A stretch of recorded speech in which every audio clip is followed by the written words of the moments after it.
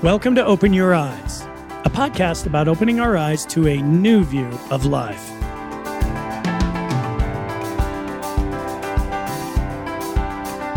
I'm glad you joined us today. You know, each day we live, we have a series of choices of where we spend our time and what to think and how to go about our day. Some people choose to fill the gaps in their day with worthwhile things like uplifting podcasts. This podcast is born from a deep desire to help us all live a happier life and the firm belief that a powerful way to make that happen is to open our eyes to new ways of seeing life. We believe at the foundation of our behavior and beliefs is the way we see the world and ourselves in it. So, hopefully today, in this time together, we will get a new perspective of how to think and live better. Let's get started. Today, I'd like to talk about how you win. On December 25th, 1991, something extraordinary happened that would change world history forever. 4 days earlier, the Commonwealth of Independent States had been formed. Leaders from these former Soviet Union states, some of which had declared independence from the Soviet Union, got together to ratify their independence and pledge cooperation. Those who signed the agreement included Russia, Belarus, Ukraine, Armenia, and more. The communist USSR had, in one form or another, existed for 70 years until that day. And during those years, central to the USSR's identity and economic well-being was Ukraine. Ukraine was the cornerstone of the Soviet Union. It was the second most populous and powerful of the 15 Soviet republics. It was the Union's breadbasket with huge grain and wheat production. Each year, over 110 million tons of wheat, barley, corn, and soya are produced in the Ukraine. And this represents about 10% of the world's wheat market and 15% of the corn market. This compares to the U.S., which only grows about 6% of the world's wheat market. The Ukraine was home to most of the Soviet defense industries, the Black Sea Fleet, and some of the Union's nuclear arsenal. So it's easy to see why Russia attempts to keep a tight hold on Ukraine and why being at odds with Russia has become a way of life for Ukraine. In 2014, the first time since World War II, a European state annexed another. That is when Russia annexed Crimea. Crimea is a peninsula between the Ukraine and Russia that is almost surrounded by the Black Sea. And in 1991, when Ukraine declared independence from the Soviet Union, Crimea, while part of Ukraine, was given some autonomy, and much of the Russian fleet remained in Crimea. So in 2014, Crimea was occupied by Russia, yet still thought as a Ukrainian territory. So having annexed Crimea in 2014, it's not surprising that Russia believed it could annex the rest of Ukraine. And over the years, the Ukraine has tilted a bit more to the west each year, and shortly before the Russian invasion was getting favor from NATO. Many Russian politicians viewed the divorce in 1991 from Ukraine as a mistake and a threat to Russia's power, and letting it fall into the Western orbit would be seen as many as a major blow to Russia's international prestige. Russia was for a long time Ukraine's largest trading partner, but in recent years, China has stepped in to consume most of Ukraine's exports. Additionally, Ukrainian pipelines carry Russian oil to customers in Central and Eastern Europe, and Russia pays Ukraine huge fees for access to these pipelines. And with Kiev signaling its desire to align with NATO, in 2022, Russia made several major security demands of the United States, including cease trying to get Ukraine in NATO and remove all nuclear weapons from Europe. Well, here's what the experts have said that perhaps is the most important motivating factor for Putin to invade Ukraine. It was his fear that Ukraine would continue to develop into a modern, Western-style democracy that would inevitably undermine his power in Russia and dash his hopes of rebuilding a Russia-led sphere of influence in Eastern Europe. Putin wants to destabilize and frighten Ukraine. He wants the Ukrainian economy to collapse. He wants foreign investors to flee. He wants his neighbors in Belarus and Kazakhstan, even Poland and Hungary, to doubt whether democracy will ever be viable for them in the long term.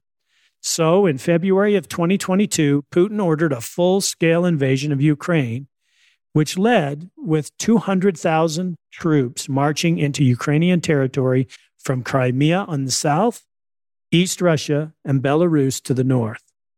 However, Ukrainian forces bogged down the Russian advance, and in August of 2022, Ukraine launched a counteroffensive against Russian forces. It's estimated that 100,000 Ukrainians have been killed and 8 million refugees have fled the country. The Russian missile attacks demonstrated Russia's tactics. The missiles struck the power grid in Ukraine, hospitals, and neighborhoods, hoping that the fear would drive people from Ukraine and Russia could come behind and grab the scorched earth. Shortly after the invasion began, the First Lady of Ukraine called on the world to help with the evacuation of children, particularly children who were under medical care. America and other countries answered her call. 60 Minutes reported on one mother, Roxolana Samaraz, and her 2-year-old daughter, who had been fighting cancer just before the invasion and joined thousands of refugees fleeing to Poland. At the border, they had to wait in line for 24 hours, and they had cancer medication for her daughter that needed refrigeration, and she was losing hope for the treatment of her daughter. But then, hundreds of nurses and doctors showed up. Children were taken to Lviv near Poland, where they boarded a medical train. The train was staffed with doctors and nurses and needed supplies. The first stop of this convoy, a medical center in Poland set up by St. Jude Hospital from Memphis, Tennessee.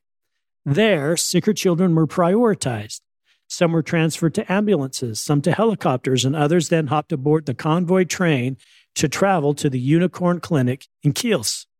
There, they had converted hotels to hold the refugees and fully equipped hospitals to care for the sick children. Arriving refugees were shocked at the kindness showed to them. This was the opposite of the hate they had experienced from Russia in Ukraine. The UN says Russia has assaulted hospitals and clinics at least 900 times. On 60 Minutes, the mother they interviewed said this: "Wherever I go, I want to say thank you to every person that I meet. I feel like I want to scream out loud to everyone, thank you.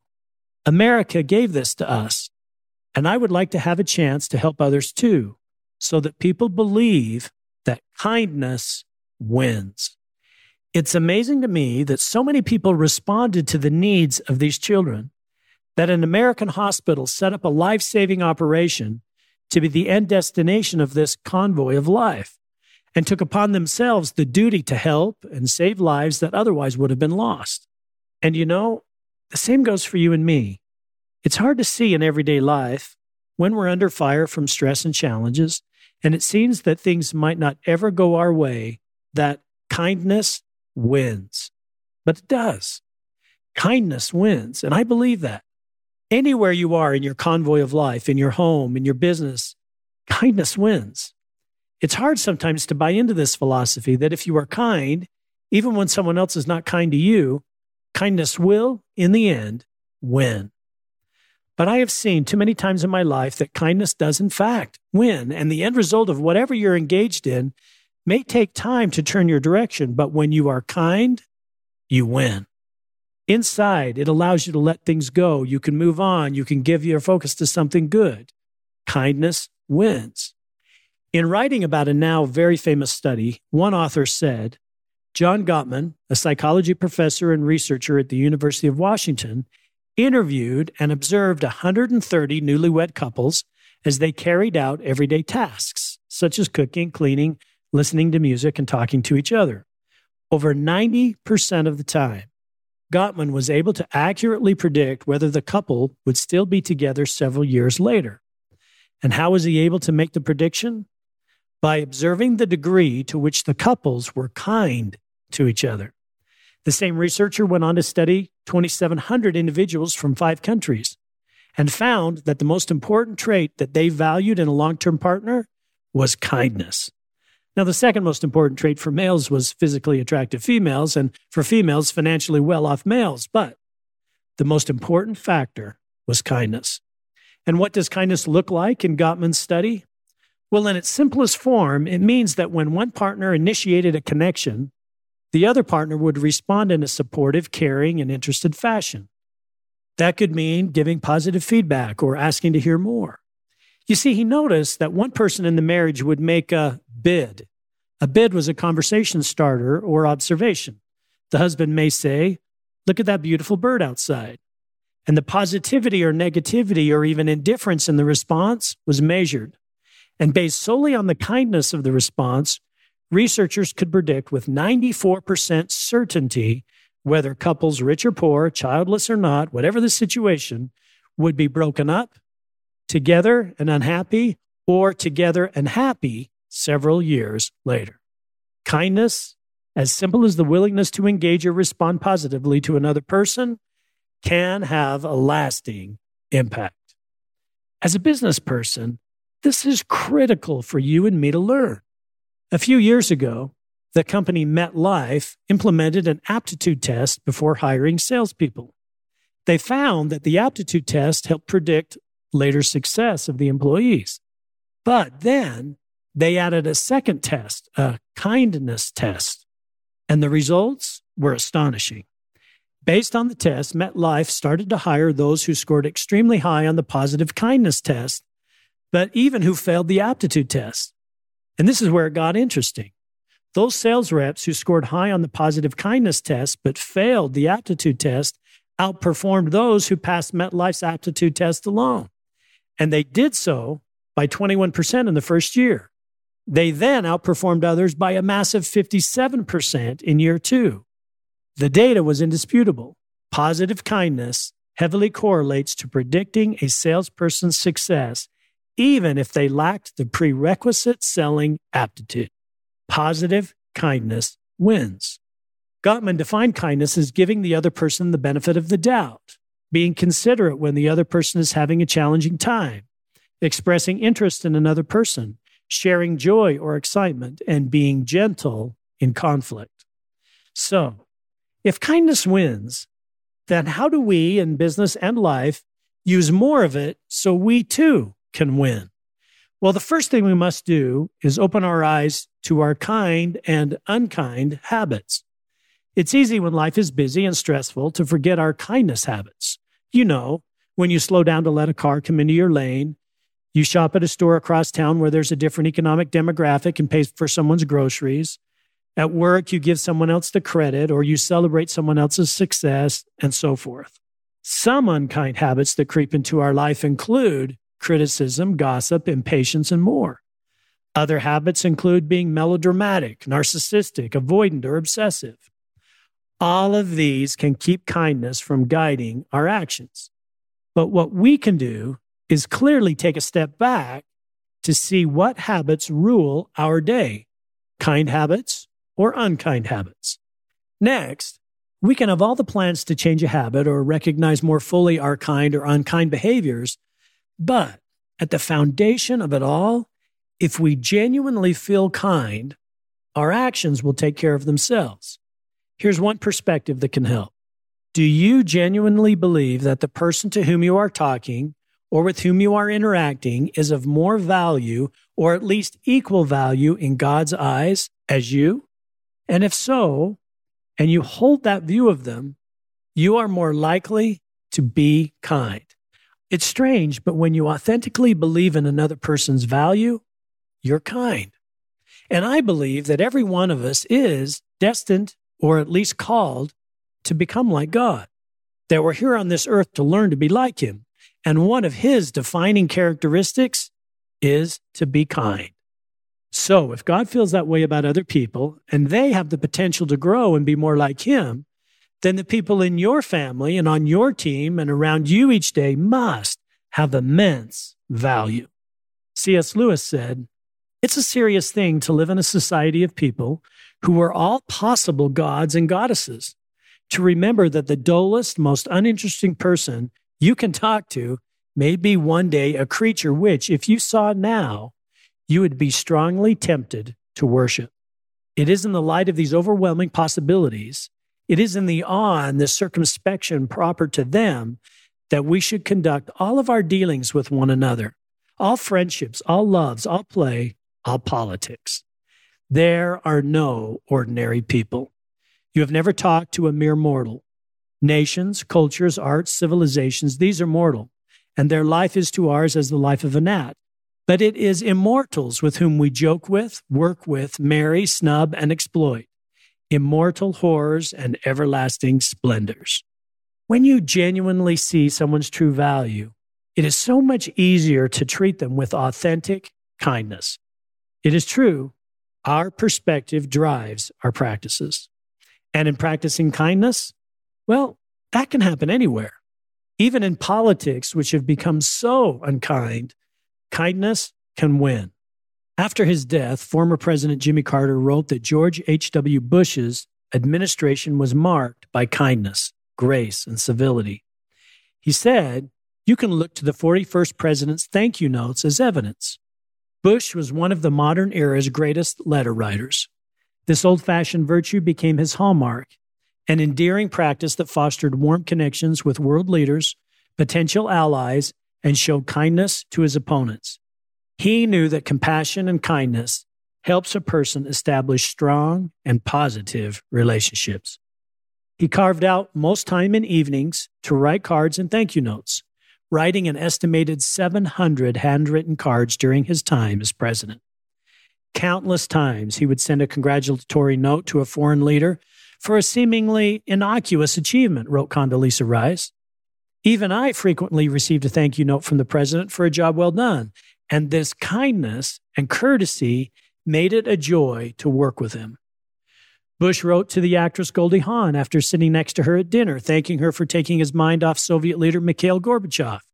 He wrote a note to actor Chevy Chase, thanking him for a briefcase that Chase and Dan Aykroyd sent him. Bush also kept a diary, dictating into a tape recorder. The night he lost his bid for re-election, Bush made a diary entry to help himself get past the pain of defeat. He set out a to-do list of sorts for the coming days. It said, comfort the ones I've hurt and let down.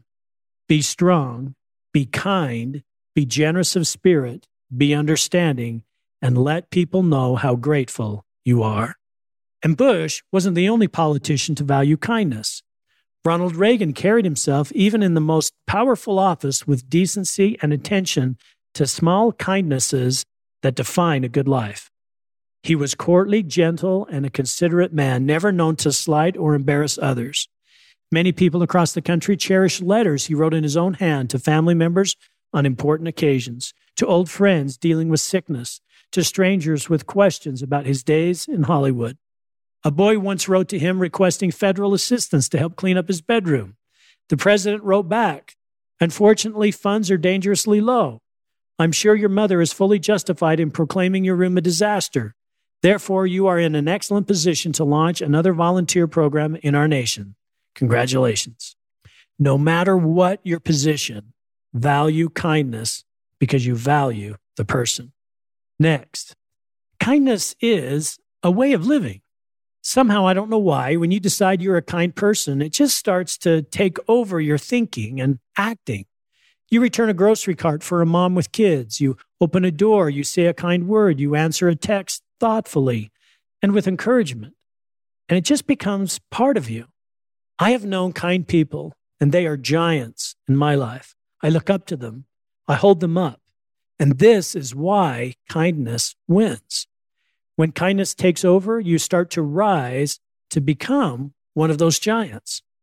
In 1946, in northern France, Boris and Marianne Rozumov welcomed a baby boy into the world. His father was Bulgarian and his mother Polish. With 4 brothers and sisters, he was sure to have a happy time. At birth, he weighed a whopping 13 pounds, and his parents weren't particularly big. His mother was 5 foot 2 inches and his father 6 foot 2 inches.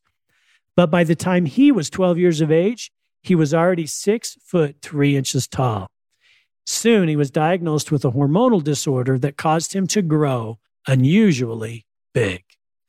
Throughout his childhood, he worked on his family farm and learned woodworking. Given his size, he moved to Paris at age 18 and was connected to a local wrestling promoter. His popularity quickly caught on in Japan and Canada and Europe. While wrestling, he continued to grow. Soon he reached 7 feet 2 inches tall and weighed 380 pounds. In 1973, he became part of the Worldwide Wrestling Federation. He was an instant success. He was matched against the famous Hulk Hogan at the Showdown at Shea Stadium and hundreds of others. He was called the biggest babyface in wrestling and would be given the name of Andre the Giant. There are stories of him consuming 50 beers in one sitting, and he could eat and eat. He famously said, "What God gave me, I use to make a living." And you may be thinking he was talking about his extreme size, but no. He was beloved in wrestling and in Hollywood because of the type of person he was, because he was a kind person. He may have been described as the eighth wonder of the world, but despite being physically odd, he was loved because he was always smiling, always kind, and willing to help anyone who needed help. Almost all who knew him noted he never spoke badly of other people. Although there was one exception. When preparing for a bout with Hulk Hogan, he said, "I don't like to speak badly of people. I have grown up thinking and being told that if you can't say something nice about someone, you shouldn't say anything at all. But I must break that rule in this case because I hate Hulk Hogan very much. He is a big, ugly goon, and I want to squash his face." Arnold Schwarzenegger said that one day he tried to pay for lunch, and Andre grabbed him, carried him back to his chair like a little doll, and said, "I pay." Hogan said he often heard people say horrible things about Andre because of the way he looked, but he was a gracious and kind person. If you looked at Andre, he was physically ugly. A marvel, yes, but ugly. But people were drawn to him, attracted to the kind person that he was. And we too, through kindness, can become a giant of sorts. If you're seeking to be a better leader, a better business builder, or better parent or friend, if you're seeking to influence others in any of these settings, trust that as you see yourself as a kind person and identify with it, you will win more with them. Unfortunately, it seems today that kindness isn't the norm, but that doesn't mean that it can't be our norm. Not long ago, I read the book Deep Kindness, and in that book, the author said in high school, he and his fellow students formed a group called RAKE, R-A-K-E. It stood for Random Acts of Kindness, etc. Once a week, they would get together to talk about kindness and then go out and do what they talked about. And they decided that there were really 2 rules to their organization. Those 2 rules were, first, meet someone new, and second, leave them better than you found them. Imagine if you were to put those 2 simple practices into place today. Now, some of you listening to this podcast today are building a business, and those 2 rules could really help you in finding your next business partner. Meet someone new and leave them better than you found them. How can you leave them better than you found them? Listen, be affirming, be constructive, invite, help them. And you can see that this simple practice could go a long way. Now, let me make this simple comment. As I reflect on the kind people in my life, it's interesting the truly kind people, those who respond when I reach out, express gratitude, are good friends, show up when I need them, give of themselves, don't criticize, and engage with me, are those I want to do business with. These are they who I value the most. When we're kind, we become those types of attractive leaders and people. You know, years ago, Clayton Christensen wrote a book with a remarkable title. And the title was, How Will You Measure Your Life? In his opening chapter, he describes the lives of his classmates at Harvard University as he observed them at several subsequent class reunions. Among his classmates were executives at McKinsey and Goldman Sachs and many Fortune 500 companies.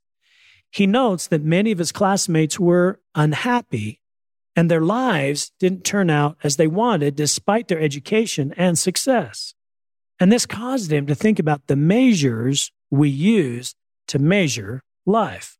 He noted that for the people who achieve or rise in a hierarchical sense within an organization, they get a title or acquire wealth, we often think their lives as better or of more value than ours. But that's because we choose to measure things that way. But what about the end of our days?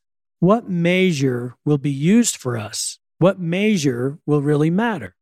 And what, in the long run, when we face the end of our life, will we use to measure our life differently? Well, Christensen goes on to suggest that God will evaluate us personally on what we did with the circumstances in which we were placed and how we helped others who were placed in those same circumstances with us. In other words, our real job, our real measure of success is how did we serve? How were we kind in our circumstance? When I learned this lesson from Clayton, a lot of things changed in my mind. You mean to tell me that my life will be measured by how I help the people who were in my current circumstance? This means in this job or my circumstances today, I will be measured by how kind I am. It means that you and I may not be in the circumstances we want to be, but our circumstances are not the yardstick. How kind we are in those circumstances is the yardstick. And I believe leadership is one of the most noble professions if practiced well. No other role except for parenting, which is leadership, can teach you more about you than leading. But so many of us fail in that role because we think leadership is about us. And the truth is, it's nothing about us.